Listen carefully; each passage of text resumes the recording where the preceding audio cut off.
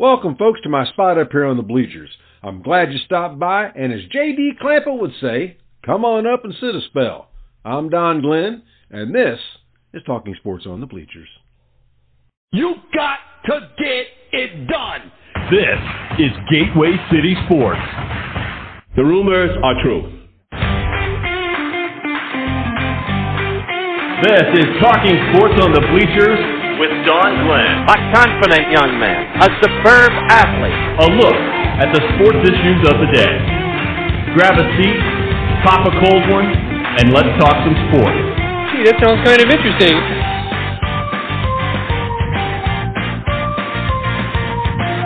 Gentlemen, start your engines.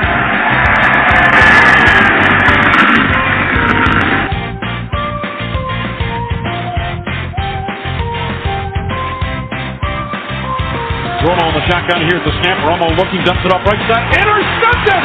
Intercepted at the goal line by Woodson. And there is your Gallagher!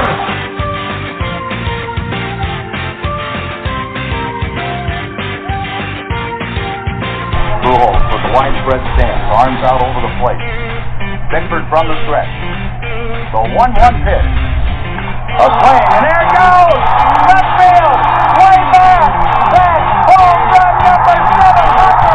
Pujols hits a 3-run homer, and he hit 699 and 700 at Dodger Stadium on September 23rd, 2022.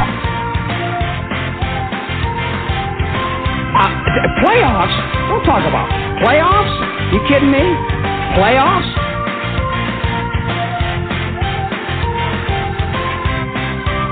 Are you crying? There's no crying. There's no crying in baseball. You don't understand. I could have had class. I could have been a contender. I could have been somebody.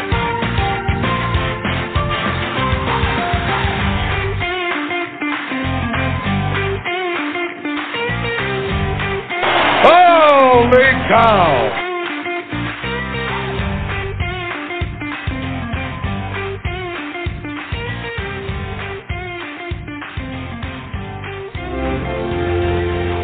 Hey, Dad? You want to have a catch? I'd like that.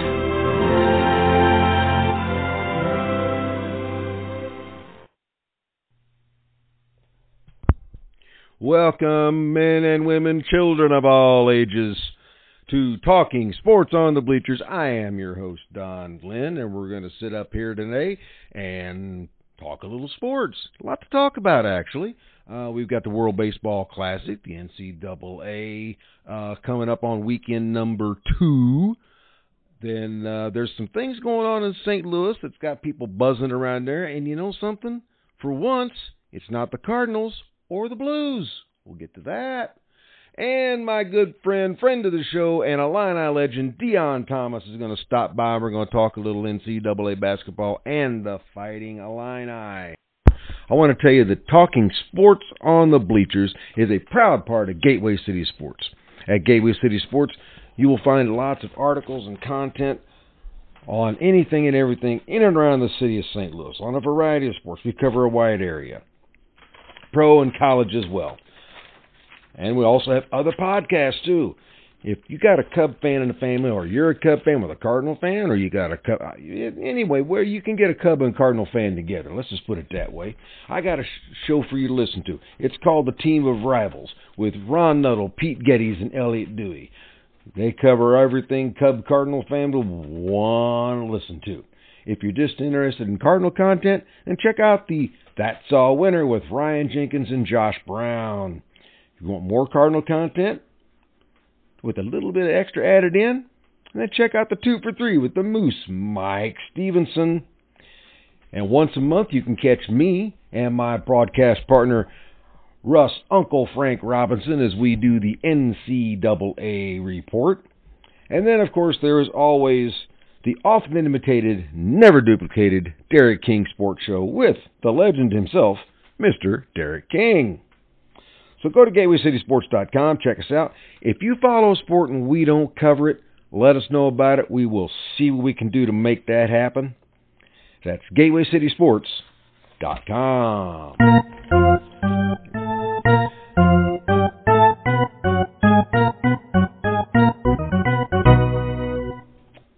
Let's start off with a little baseball. The World Baseball Classic is over, and Japan has now captured their third World Baseball Classic title. They beat the USA 3-2, with the final out coming on a strikeout by Shohei Ohtani of Mike Trout. With the bases empty, Trout was up with the chance to tie the game, and Ohtani struck him out on a slider away after throwing him 200-mile-an-hour fastballs.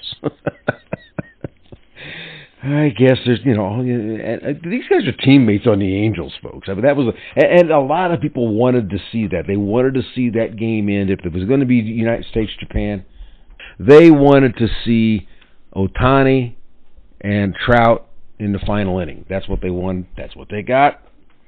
And Japan is the winner. Ohtani was also named the MVP of the World Baseball Classic. Now, there were some issues that came out of a couple of very bad injuries, and led some people questioning as to why we're still even playing this. And I don't think there's any reason to doubt why the game is being played. It's a very big goodwill gesture, and it's something that promotes. And injuries are going to happen. The only thing with these injuries is they're to really top dollar, high value players, if you will. Edwin Diaz injured his right patella tendon, and he wasn't even a baseball move. He was just jumping up and down. It was after the game. I mean, he struck out a batter to end the game, and was jumping up and down in celebration, and evidently came down wrong, and whoop, there went the knee. He's had surgery and going to miss all of the 2023 season. And, of course, this is after the Mets just signed him to that big contract. The other high-profile injury was Jose Altuve. Now, his was an actual in-game injury. He got hit on the hand with a 95-mile-an-hour fastball. He is due, I'm not sure if he has had or he's due to have surgery. They do not know how much time he is going to be out. There was also a couple other minor injuries. Freddie Freeman had what they termed as a slight hamstring issue. So that shouldn't hopefully not take too long to recover from. I mean, it doesn't seem like it was a torn or severely pulled, so hopefully that's going to be a quick recovery for Freddie. And then Japanese shortstop Suzuka Genda also broke a finger. So, but like I said, those injuries are going to happen, and they could have happened to those guys in spring training. Could have happened to them in a workout session. Could have happened to them in a simulated game. Anything like that. Nolan Arenado got hit on the hand. I mean, he could easily ended up like Altuve. With a busted hand or broken fingers or anything like that. So you just don't know. They're professional ball players. They know the risk. They're going to take the risk. If they don't want to take the risk, they won't play. I mean, that's all there is to it. These guys want to play, and you can't stop. You really can't blame them or want to try and stop them for playing for their home country. I mean, yeah, they get paid to play for the Mets or the Cardinals or the Brewers or whoever. But these guys don't want to play for their home country. And then when you look at it like the Czech Republic, they didn't have any actual major leaguers. I'm pretty sure they didn't. It was just a bunch of guys that are normally have 40-hour-a-week jobs that play baseball on the weekend in a club setting. So this is basically an all-star team of a club league that played their way in tournament play to make the World Baseball Classic. The same with Great Britain. And the neat thing, both of them won a game, so now they get an automatic berth into the 2026 version of the World Baseball Classic, which they say will be played. And I say thank you for that. The call on the field stands. Touchdown. Okay, so under further review, well, the first weekend of the NCAA tournament was done, And man, was it crazy. I mean, there's a reason they call this March Madness, folks, and there is. First of all, Virginia is now not the only number one seed to lose to a 16, as Fairleigh Dickinson out of the Northeast Conference defeated Purdue 63-58. Then Princeton, not to be outdone, Princeton from the Ivy League, a 15 seed, used an 8-0 run to come from behind and beat Arizona, a 2 seed. Then they decided that wasn't enough. So in the next round, they beat the number 7 seed, Missouri, and beat them quite convincingly, actually. Be on the watch out for Princeton. Let's see what other upsets we had here. We had Kansas, a number 1 seed, going down in the second round to number 8 seeded Arkansas. And I'll tell you what, folks, Arkansas could give some teams some trouble. They're a team that shoots well, that plays together, that is, it's not the 40-hour or the 40 minutes of hell that Nolan Richardson had when he was there, but it's pretty damn close. I mean, these guys are going to push you every step of the way, so you better be ready if you're going to play those guys. Number 6 seed Creighton upended number 3 seeded Baylor. And Baylor was one of my picks to come out of the region. They're not there now, so who knows what's going to happen. So the Sweet 16 shapes up this way. Number 1 in the South, the number 1 seed Alabama plays number 5 seed San Diego State. Number 6 seed Creighton, as I said, plays number 15 seed Princeton. In the East, number 9 seed Florida Atlantic. Also another, not really a surprise winner. They beat an 8. I mean, the 8-9, it's an upset, but who cares? It's an 8-9. Anyway, 9 Florida Atlantic beats number 4 seed Tennessee, number 3 seed Kansas State against number 7 seed Michigan State. There's an old adage, there's a lot of people who said, don't ever bet against Tom Izzo. I did, and he made me pay on my brackets, I can tell you that right now. In the Midwest, number 1 seed Houston takes on number 5 seed Miami. Number 3 seed Xavier takes number 2 seed Texas. And in the West, it's number 8 seed Arkansas versus 4 seed UConn, and 3 seed Gonzaga versus 2 seed UCLA. So like I said, my picks when Russ and I did our show last week, had Alabama, Baylor as my favorites in the East. I was very bullish on Duke, K-State, and Marquette. Then in the Midwest, I had Texas and Houston as my top choices, with Penn State as a possible. And then in the West, I had Gonzaga and Arkansas. And that's kind of shaping up. I've still got a lot of my Final Four teams left. Sadly, Duke decided they wanted to bow out, but hey, that's them. They can do that if they want. There's a couple of notes and oddities I found. This is the third year in the NCAA tournament that Purdue has lost to a double-digit seed. Okay, 21 they lost to the 13 seed North Texas. Last year they lost to the 15 seed St. Peter's, and now this year they lose to the 16 seed Fairleigh Dickinson. Before that, in the tournament, which was 2019, because there was no NCAA tournament in 2019, they were in the Final Four, which coincidentally is the last time any Big Ten team has been in the Final Four. So, hey, Big Ten, if you're listening, get on the stick here, guys, okay? Duke, I thought they were destined for the Final Four. They were on a run. They had won their last 6 regular season games, 3 straight wins in 3 days in their ACC tournament. They got a 5 seed and they blew out Oral Roberts, and then ran in. Now they did. Now it wasn't an upset. They lost to a 4 seed, 4 versus 5.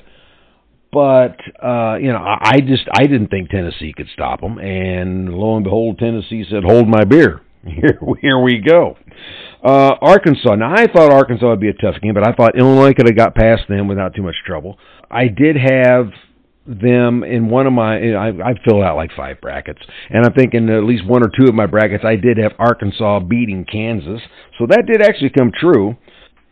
So, we'll see what happens. Now, from what I said as my Final Four when Russ and I talked, was Alabama, Duke, Texas, and Gonzaga, and so far 3 of those are still intact. So I'm hoping for the best on that one. You know, if all the upsets weren't stressful enough, now these teams have got this round of 16 or the Sweet 16, and the stress levels are going to be high. I mean, it's kind of almost like it's like buying a car, you know? But there's one place that's trying to change that. Fifth Street Motors, located at 2044 Rose Lane in Pacific, Missouri. At Fifth Street Motors, they want to make your car buying experience less stressful. They will help you find a vehicle you need no matter what brand. At Fifth Street Motors, they believe in giving you the absolute best price on a pre-owned vehicle. And that's going to fit your budget. They make it fit your budget. Check out what stress-free car buying can be. Give Brandon or Don a call today, 573-259-1306. That is 573-259-1306. And tell them Don Glenn from Talking Sports on the Bleachers sent you.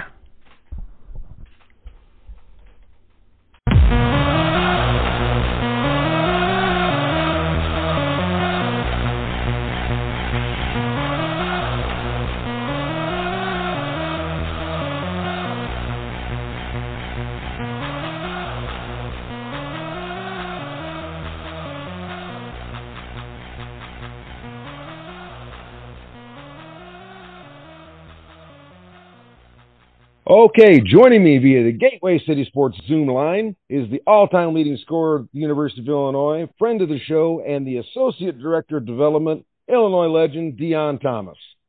How you doing, big guy? It's been a while, my friend. It has been a while, and there have been a bunch of changes since the last time we've spoken as well. Oh, yeah, we're going to get into those, that's for sure. That's no doubt. First, I want to talk a little bit about the NCAA tournament. First weekend's done. 13 upsets. 13 upsets. Yeah. Two number one seeds go down. Got a 16. You got a number 16 seed in the Sweet 16. Or no, it's 15 seeds in the Sweet 16. Yep. Two number 9 seeds in the Sweet 16. What in the heck is going on? Well, you know what it is. This is the age of parity. And I think it's good for NCAA basketball. You know, I love the fact that a lot of people's brackets were busted on the first day. I mean, it just shows, you know, I'm not a big fan of the transfer portal, at least the way it is and the way it's constructed, because a lot of kids get left in there without opportunities to go when they had scholarships. But this is what the transfer portal, I guess, was supposed to do. I mean, it gave some kids an opportunity to transfer, some kids that were at smaller schools that maybe were under-recruited and didn't have the opportunities. Now they're playing on teams that are bigger, that have made it to the NCAA tournament. And it creates this parity. It creates a balance across college basketball that hasn't been seen maybe in forever.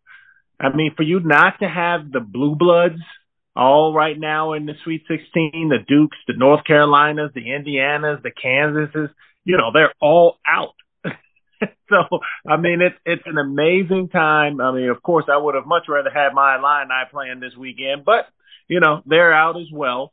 But I enjoy the parity. I have enjoyed watching the tournament this year more so than I think I have in a long time. Yeah, I'd say that some of those games have been fun to watch. That's for sure. I mean, Princeton, Arizona, that was fun to watch. Of course, anytime Purdue gets beat, it's fun to watch. But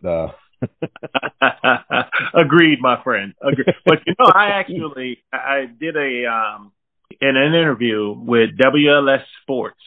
And we were leading up to the Purdue game. This was after Illinois had lost. We were talking to Illinois lost and what game to look for. And I told them, I was like, hey, pay attention to this Purdue game. Oh, no, you know, Purdue's the number one team. They got Zach Edey. I say, no, NCAA tournament is all about matchups.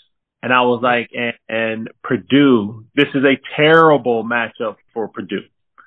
And turns out they, you know, I hate to be right because, you know, Matt Painter and you know, Paul Lusk and Brandon Brantley are all good friends, and I really like those guys. I think they have great guys on their staff. I think Matt has done a tremendous job, but I knew that was going to be a problem, and I happened to be right, and they just went out there, and now they're the second number one seed to get knocked out by a 16. Virginia now has company. Yes, and I bet they're happy. Yeah, they finally got the monkey off their back at least. So, exactly, they won't be the punchline question. Yeah, they're not the answer to well, they're still part of the answer now to the trivia question, but they got help. Yep. The Big Ten, 8 teams qualified. Yes. 1 team is left. And if the team if you were going to say only 1 team is going to be left after the weekend, I would not have picked Michigan State. I did not pick Michigan State. And I actually told someone in that same conversation, as a matter of fact, we were talking about teams that will advance. I mean, now, this is one time I have to say I was wrong and the pundits were right. Some of the pundits had them going to the Elite Eight and the Final Four. But after having seen them during the year, I was like, wow. I'm like, okay, you don't bet against Izzo, they say in March. But this time I kind of went against Tom and I got egg on my face. I did too. Yeah, but they have really found a way. Their guards are playing tremendously. I think they've recognized who they are. They're not a team that's settling for 3-point shots any longer. They're driving guys. They're getting to that Michigan State mid-range, and they have been highly effective. And then their guard play has just been off the charts. And I think that is why they are still sitting there today when other teams in the Big Ten are not. One final question, then we get to Illinois. Which do you think is the bigger story, Princeton or Texas? I would say Princeton. I mean, how often do you get an Ivy League team to do what Princeton is doing? We talked about that parity. We talked about how balanced things are going. But even with that, you never talk about Ivy League schools.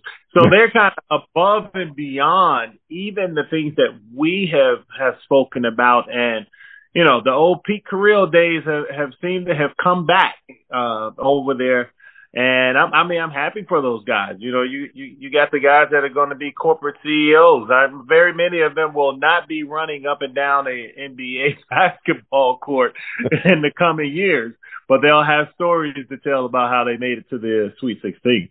Oh yeah, no, their accomplishment is definitely something that I like you said, you just don't see. Because when I was doing our bracket show, we got to these games, and I said, does the Ivy League ever get tired of being the one indoor mat for the rest of the? And lo and behold, they turn around and knock out Arizona. It's like there's something we didn't expect to see. Oh, no one. I was thinking that when you're talking about Terry down in Texas, taking over that program and then putting them where a lot of people have them in the Final Four of the championship game. And the reason they weren't so remember, Illinois played them earlier in the year. Yeah. And Illinois beat them in an overtime game in New York. But I saw the potential in that Texas team. So that's why they're not as big a story to me as Princeton. But, when you got guys like, Marcus Carr was a really good guard in Minnesota for several years here in the Big Ten. So I had an opportunity to watch him play and to cover him, and he's become, their leader down there. I mean, I loved him when he was here. He was an all Big Ten selection when he was here, and now he's gone down to Texas and has continued that streak, and to be honest, has gotten better as a point guard. So that's why I chose Princeton. It's just because, that Texas team was always pretty doggone good. I mean, and that, they even put some whippings on some people. So now the bigger story is going to be if the Texas athletic director and them give that guy the job. I mean, he's done a great job down there, and he still has an interim tag hanging over his head, which is now that might be the biggest story. I mean, how has he not been offered or given a contract? And maybe he has. Maybe they just don't want to announce it right now. But, I was just on a call yesterday, and someone asked me, hey, did you hear Brad Underwood is going to Texas? And I'm like, I had actually heard some stuff about that like weeks ago before the NCAA tournament even started. I was like, but Brad's not going anywhere. At least by my understanding. And in speaking to him, I doubt that's even a possibility. But the fact that people, are even talking about another coach coming into Texas, being where they are right now is, it's suspicious. It's crazy. It's dumb. It's ludicrous. I have no idea. You can choose a word from the Webster Dictionary that just means that they are absolutely out of their mind if they don't keep this guy as coach. Well, I mean, the athletic director fired the football coach after winning a bowl game, and so very true. You don't know what's going to happen. Things that happened in Texas. Oh yeah, no doubt. If I had to describe the Illinois basketball season in 2 words, I put it down as missed opportunities. How would you describe it? In 2 words? Yeah. Complete letdown. Ooh, okay. I guess letdown would be 3 words. Well, yeah. We'll put a hyphen in there and make it 2 words. There you go. I like that. Thank you for the save. No, I just think this team had so much potential. Yeah. But, this is – I used to always tell people, I'm sure you've heard the expression, great players make great coaches. Or players this. The greatest thing that coaches can do is build teams and put guys together when you're balancing the different characters, the different skill sets, the different mindsets. You become a coach. You're their mother. You're their father. You're their psychologist. You become all of these things, but then you have to build a team. Brad built a really good team.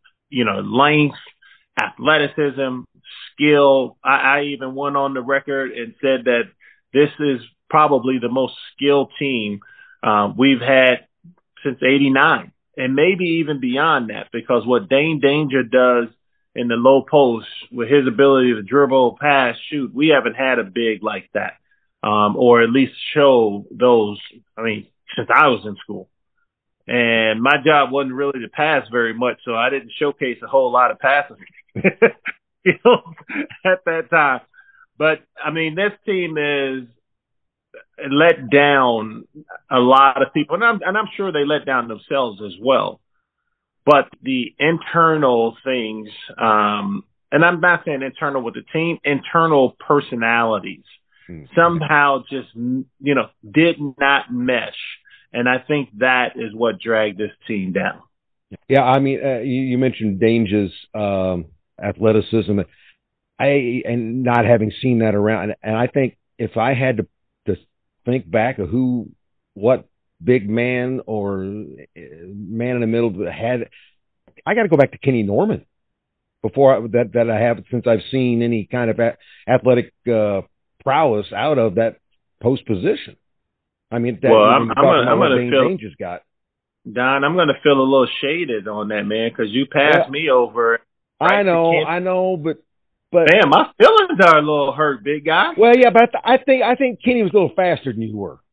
No, he was not. I might give you stronger, but faster? Really?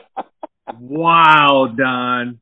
Oh man! But everyone has their opinions. But it's been a while. But it has been a while since we've seen that in the low post at Illinois. Somebody with that kind of ability. No doubt. His dad and I actually played together. Dane's dad, that is, and I played together in high school. You mentioned it before, yeah. Yeah, and his father had a really, really good skill set. He and I, we talked about Dane before he got to Illinois, so I kind of had an idea. But I would have to say I was even surprised by Dane's ability. Yeah. When I saw him come in last year at over 300 pounds, I saw the work he put in to get him his weight down and to get him. But I still did not realize, even at 300 pounds, the feet that young man has and his spin move and his skill level was just off the charts. And as long as he continues to, one, shed the weight, build muscle, the sky's the limit for him. And as I told him this year, make sure you just buy in and listen to what Fletch says, which is the strength and conditioning coach at Illinois, and you continue to learn from these coaches. Because if he does that, he should be playing on. He'll definitely be playing on the next level. Now, which level that is, I don't get into. That's not my job. That's under your prognostication skill set. Exactly. Not my job to decide where he goes. But I think he is, with his footwork, as good, if not better, than some of the guys that are playing in the NBA. Yeah, no doubt. We all know, I mean, it's very widely figured out that Illinois' three-point shooting this year, basically, it was horrible. Woeful at best. Yes. Is that a result of missing Luke Goody that much, or is that a result of having inexperience at the point? Well, I won't blame it at the point. Now, the one thing I will say, not having a point guard, is you had three guys, including Coleman, that were really trying to create different things. And in those moments of creation, they took some really bad shots. I mean, just terrible. A lot of people would get really excited off of, Matt Myers, dribble, step back or step to the side. But that is a low percentage shot. Or Terrence Shannon just dribbling up when no one's in rebounding position or anything else and firing up one. Or Coleman Hawkins, who got caught far too many times because he was playing the point guard a lot of the times at the top of the key, about 3 to 5 feet behind the line, and he'll just fire one up. Those are low percentage shots, and they're very bad shots for a team that's already struggling. So I think shot selection was probably worse than, not having a true point guard for a long time or not having Luke Goody for the amount of time that he missed. And one other thing, R.J. Melendez, we all saw him shoot the ball last year. Oh, yeah. So we know how well he can shoot the ball. There was something going on with him, either mentally or, what they call it in golf, he had the yips. Whatever it was, for that young man to shoot as poorly as he did this year was uncharacteristic for him. And I think that also contributed in the low 3-point percentage numbers. But he picked it up later on in the year, but, by that time it was a little bit too late. Well, I think the shoulder injury might have had something because he actually wasn't that bad in the first part of the year, and then that shoulder injury, and just seemed like after that, I don't know whether he just lost his confidence, whether he just lost his rhythm. But you are right. That last game, it looked like the old version of R.J. Melendez, if you will, or the better version. Exactly. Good point. To be honest, the season seemed like it was so long, I had forgotten about the shoulder injury. So great point, Don. I think that definitely could have caused some issues. Yeah. As we've gone through the season, and I look at the different social media boards, and I see the different posts and whatnot, people saying a lot of people really wanted to put blame somewhere, and a lot of them always would come back with we've got the Underwood can't adjust. He's a terrible coach. He's a bad in-game. He can recruit, but he's not a good X's and O's. Personally, I don't think that's the case at all. I think Underwood's probably one of the better X's and O's coaches out there. Maybe not as good as Coach K or somebody like that. How much blame or credit does Underwood deserve? Well, let me start off by saying this. You know this. You've been around this long enough. There are always going to be what they call the Sunday morning quarterbacks or the off-field coaches. You're always going to have people that are going to try to point the finger or find some fault, especially in the coach or even the players. And on our Illini message board, sometimes our fans, as much as I love them, tend to be far too critical. And they tend to turn and make things personal at times. And I don't think that's good. I don't think it's fair. I've walked the sideline and tried to get 17 to 22-year-olds to do exactly what you want them to do. For anybody that thinks that's an easy job, try going into coaching, because it's not.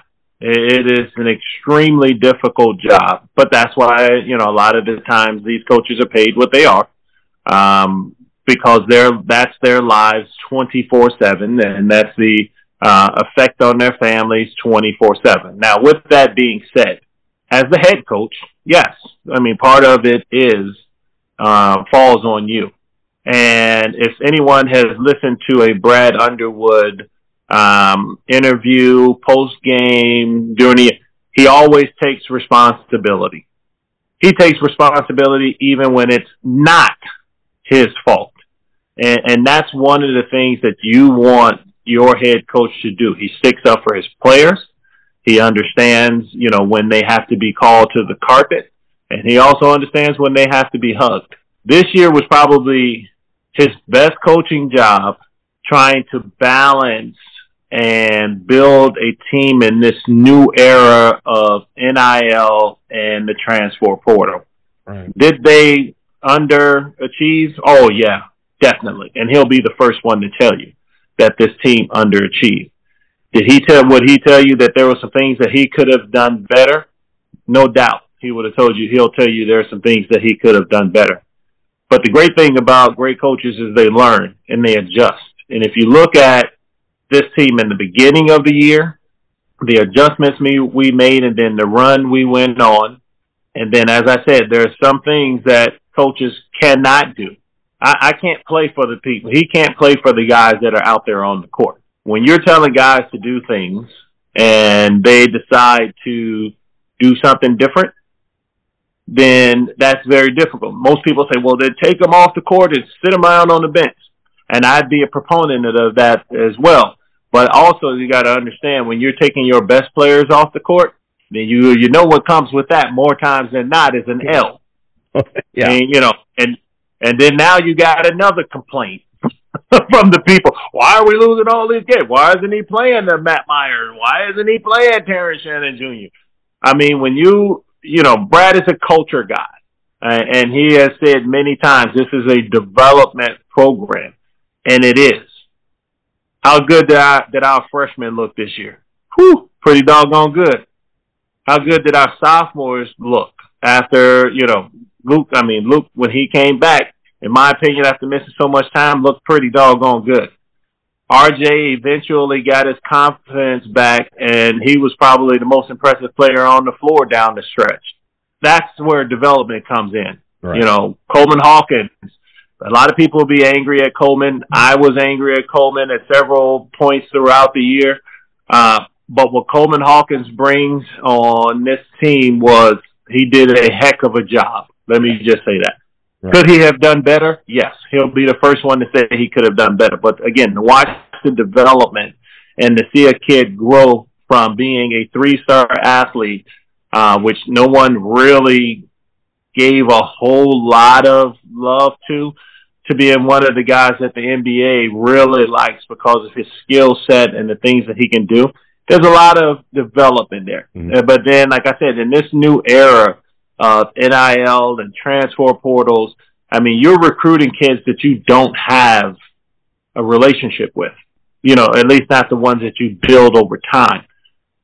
And that's where the crazy thing is. Because most times they're not, these coaches are talking to agents. They're not talking to the kids. So that was the beauty of college sports before this new era. You were able to build and grow relationships. And now you're bringing in guys, and they can tell you, you know how it is in a job interview, Don. You put your best foot forward in a job interview. Yeah. Oh, yeah, I'm the greatest thing since sliced bread. Doesn't necessarily mean that you are. Oh, coach, I'll do whatever I have to do for the team. I'll dive on the floor. I'll eat rocks if I have to. But then you get the kid in the program, and then they don't do that. So I thought Brad did a commendable job this year. Wasn't his best as far as production, but I think it was his best as far as keeping this team that I think a lesser coach, we'd have been in the bottom of the Big Ten. But we were battling for, the second or third place. Now, everything else was all jumbled up, so we ended up falling where we fell after losing our last game to Purdue, but we still had a shot at the Big Ten, a share of the Big Ten title, even with all of the dysfunction that was going on. How do you say that's not a good coach? Yeah, good point. Good point. We know there's going to be some defections. I don't think there's any way we can say it other way. And you hope it's not the most key cogs that are going to be leaving the wheel, so to speak. But we know we're losing Matt Meyer. I mean, he's gone. He's guaranteed. Coleman Hawkins, right now, I think he and Shannon both are in that 40 to 46 range as far as the NBA draft board goes, how far down they are. And actually, Shannon does have the ability to come back one more year. They both do. Yeah. Coleman's a junior, but I think Shannon's got his COVID year left. Yes, he does. That's correct. What's your feeling? Do they both come back? Do they both leave? Is it a mix and match? Well, what I believe will happen, and of course I wish I had a crystal ball, they will, in my opinion, they'll both declare for the NBA draft. They will go and listen to what the execs have to say, and I'm sure, and I'm not going to say I'm sure, I believe, after speaking with several of my friends and colleagues that are scouts, will tell them that they need to come back to school. So that's what I'm expecting for them both to be back in Champaign next year. And I just think it's it would be the better decision for them both. Right. I mean, if Aaron Shannon comes back, and Zach Edey will probably come back as well. But if he comes back and Terrence, that is, comes back and makes the changes in his game. Right now, everybody played him left. He struggled going right.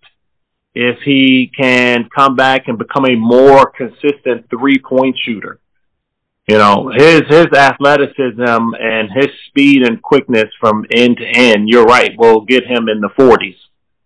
He comes back and improve on those things, he's a first rounder. I mean, after the first few games in the year, he had bumped all the way up to the first round draft board.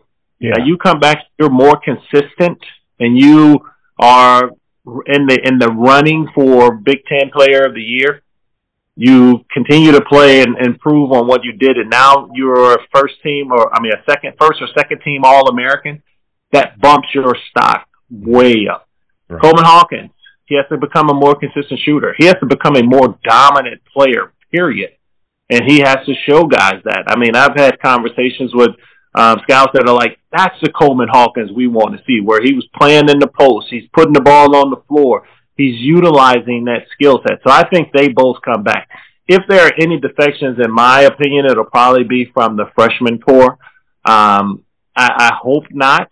I would love to see all of those guys back, but those are normally the people that are moving on. You know, you normally see it from your younger group, not your older group of guys that are leaving. So, you know, we'll see. I know they're going to be having their exit interviews or conversations coming up in the near future. So hopefully we can get those guys to get back.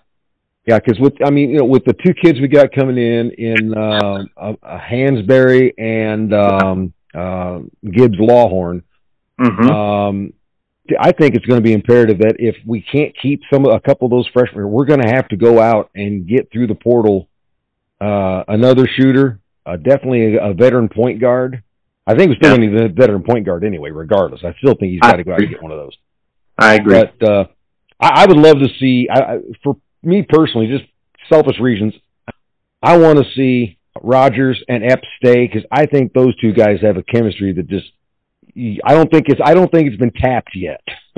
Agreed. I mean, both of them have a ways to go as far as development, both from the outside, putting the ball on the floor, and want to get into the mid-range game as well as extending it out to three. But what they have in spades is their energy, their toughness, their dogged mentality. You just don't find that in a lot of places today. I mean, it's almost become a skill to play as hard as those two kids do. And back in my day, that was mandatory. You had no choice. Now, even when I was coaching, it was player sit back then. Exactly. Even now, when I was coaching, I mean, we would go out and specifically look for guys that were those kind of junkyard dogs. And so today, it's even more difficult to find guys that play as hard as they did. So to be able to keep them, I love Jaden Epps and what he brings to the team, and looking at his development this year. But like you said, we need an older point guard. We need an old point guard. But I love him, and I hope he comes back. I hope we keep Sincere. I hope we keep them all. Yeah. But like you said earlier, probably not likely. Yeah. Well, Deon, I know you're getting your day started. It's kind of busy, so I'm going to let you. I'm going to let you go, and I want to thank you for coming on. And are you still doing the champagne on ice? I haven't checked lately. I am actually about to do a season wrap up. Okay. And I'm going to do the season wrap up, and then I think I'm going to do some things in the summer here and there, maybe once every other week, just to have maybe some recruiting talk or things of that nature, to keep it going throughout the summer. Hopefully I can get my sponsors to cover the summer one, but if not, then I'll do it on my own anyway, simply because it's just fun to do. Okay. But yeah, Champagne on Ice is still rolling. Well, again, I want to thank you. It's been fun always, and we will definitely get together again. Hopefully, I won't take as long to get back to you this time, but maybe touch base over the summer once or twice. See how, like you said, check in on recruiting and that kind of thing, and we'll go from there. Sounds like a plan, Don. Thanks again for having me, my friend. All right, thank you, sir. Hey, that was Deon. I really like having Deon on. He is just such a wealth of knowledge and a really great guy to talk to. So I really appreciate him coming on. We mentioned talking about having getting a point guard and stuff like that, and I think to me that's just something that Brad Underwood's going to have to do to protect the team. And we all know how important it is to stay protected. It's just like a quarterback stays protected in the pocket. You need to have someone protect your things. And that's why you need Allstate. Because sometimes life is going to throw you that curveball. Well, the Wiley Group has 2 locations in Festus and Arnold to serve you. They offer great rates on home, auto, boat, motorcycle, business, life insurance, investments, and much more. They've got a customized approach that's unique to your situation to make sure you, your family, and your assets are properly protected. Give Sean and his team a call today, 636-764-6294. That is 636-764-6294. They'll help you with an insurance quote right over the phone because that's the way they roll. Even give them a call if you just want to talk sports. I should probably have them on the show someday. What do you think? Hey, with work and kids and social functions, you're always on the go. We have busy lives. So you could email Sean Wiley at allstate.com, SeanWiley at allstate.com. Talk to him about your coverage options. And remember, you're in good hands with Allstate.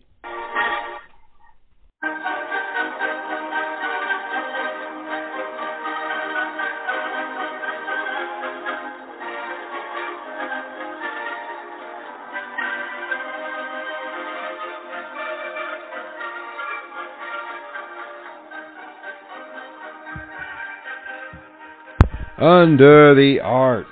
Normally this time of the year we're talking about the Cardinals and the Blues, and that's about all we talk about. Well, this year there's a couple other teams out there that's kind of getting people to stand up and take notice, and the first one is St. Louis City SC, or the St. Louis City Soccer Club. Brand new expansion team in MLS, and they're already setting records. They're 4-0, and in the history of the MLS, there's never been an expansion team go 4-0, so they've set that record. Right now, they are leading the league in points with 12. They are tied for the lead in goals with 11. They're just playing phenomenal. They're third in the power rankings. They've sold out their 2 games at St. Louis, and they're taking the city by storm. They are led by forward J.O. Klaus, and I hope I pronounced that name right, the first name, not the last name, with 3 goals, and midfielder Edward Lowen with 3 assists, and both of those guys are leading the league. Their next game is going to be in Sandy, Utah, facing off with Real Salt Lake at 8:30 on Saturday the 25th, and it can be found on Apple TV. The other new team that's kind of causing a little bit of stir is the Battlehawks. They started out really good, 2-0. They've cooled off a little bit. They've lost a couple games to the same team. It's probably not the good team to lose to, as that's the DC Defenders, who's leading the XFL North, and it's going to be quite hard for the Battlehawks to take them over. I mean, they're going to have to fall on hard times. I mean, the Defenders, that is. So, but the Battlehawks, they're playing good enough. They probably will make the playoffs, and that's a good thing. They're led by A.J. McCarron, who's third in the league in passing yards with 1,086.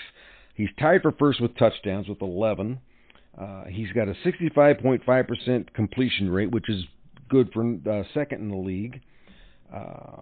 He's thrown to 13 different receivers in just the 5 games. He's completed 108 out of 165 passes.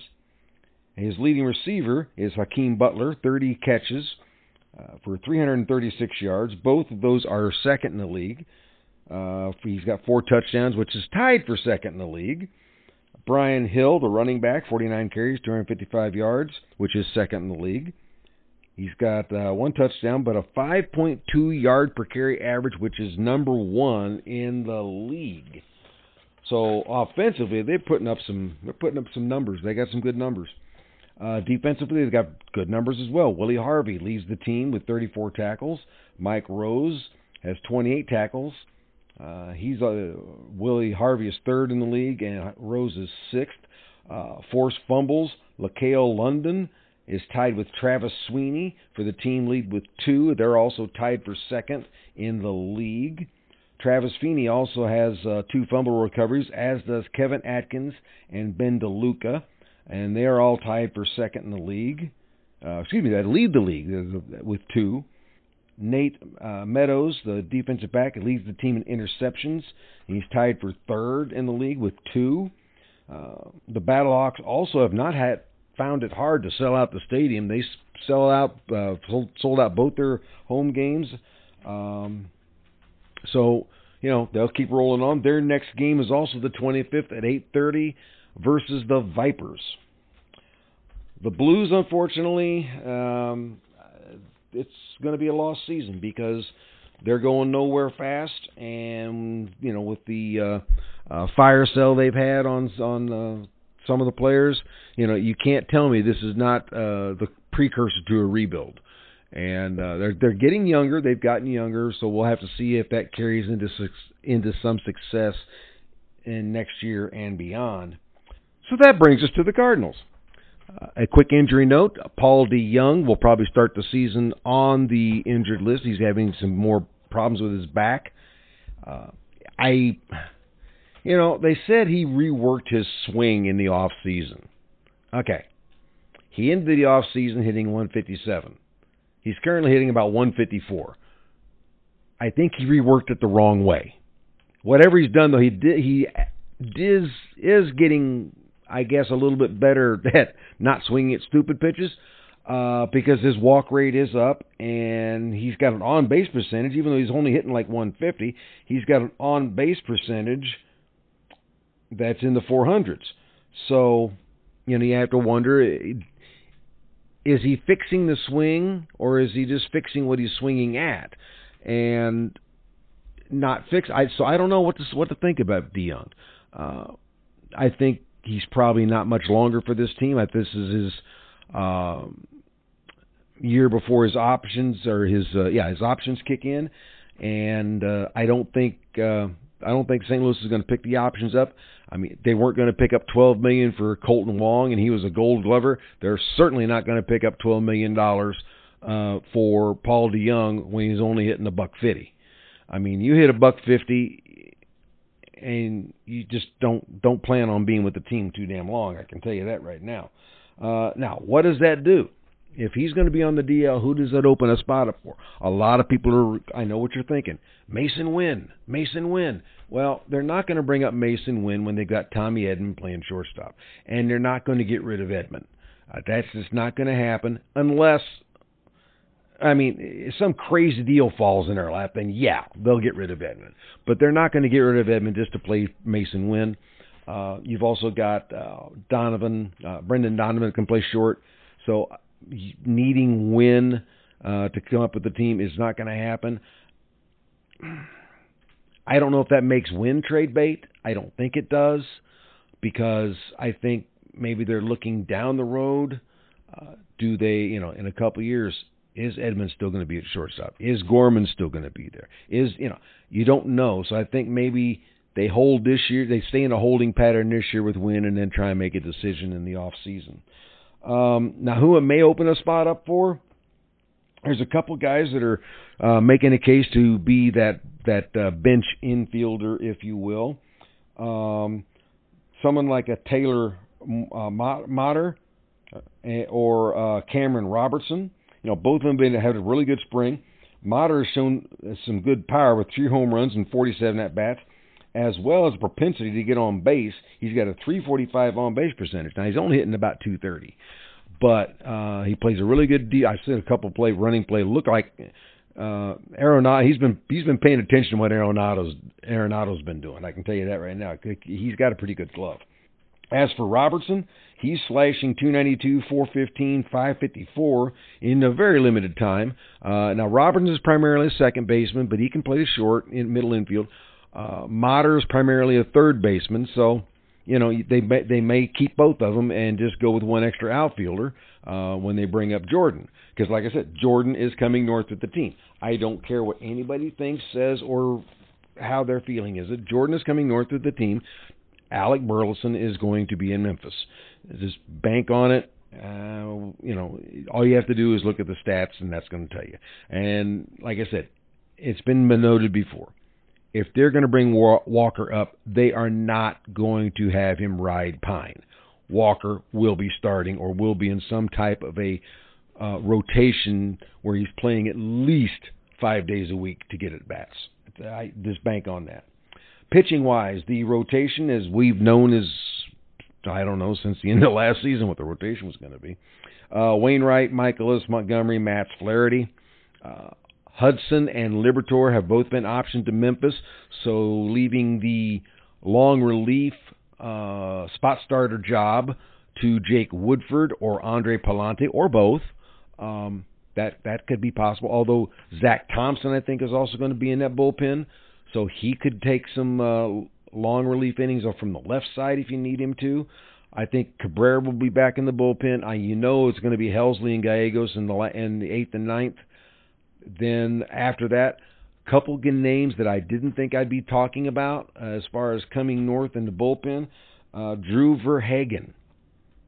I had to look twice at the stats to just to think I was looking at the right one.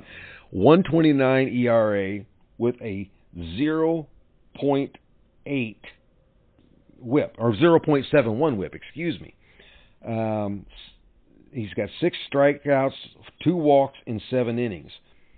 Now, Zach Thompson, like I said, he's been doing his best to make sure that he stays on the team. In 10 innings, he's got a 1.8 ERA and a .80 whip, 9 strikeouts and only 1 walk. A couple other names that might have a shot in that bullpen if they want to go with another left-hander, or if Cabrera doesn't make it and they need another left-hander. I think Anthony Miskowitz may have a shot at that. Like I said, I think Palenti may have a shot in the bullpen. Jordan Hicks, I don't know if he'll be in the bullpen or if he's going to start at Memphis. He's having his issues, having some control issues, or at least he's had them so far, and maybe there's kind of straightening out. And if he gets them straightened out before all the decisions have to be made, then he can come north. But I think he could be one that could have to start down in Memphis to get his skill set right, if you will. So anyway, well, I'm going to tell you what, that about does it for me. Don't forget, if you like the show, talk to your friends, tell them about it, tell them they can find it on Spotify, Apple Podcasts, Google Podcasts, anywhere you find your podcast. You can check out the show's website, talkingsports-otb-gcs.onpodium.com, or you can hit me up on Twitter, TSOTBGCS. Oh, that's at TSOTBGCS, sorry. So until next time, have fun, stay safe, and we'll see you again when we can talk sports on the bleachers. Good night, everybody.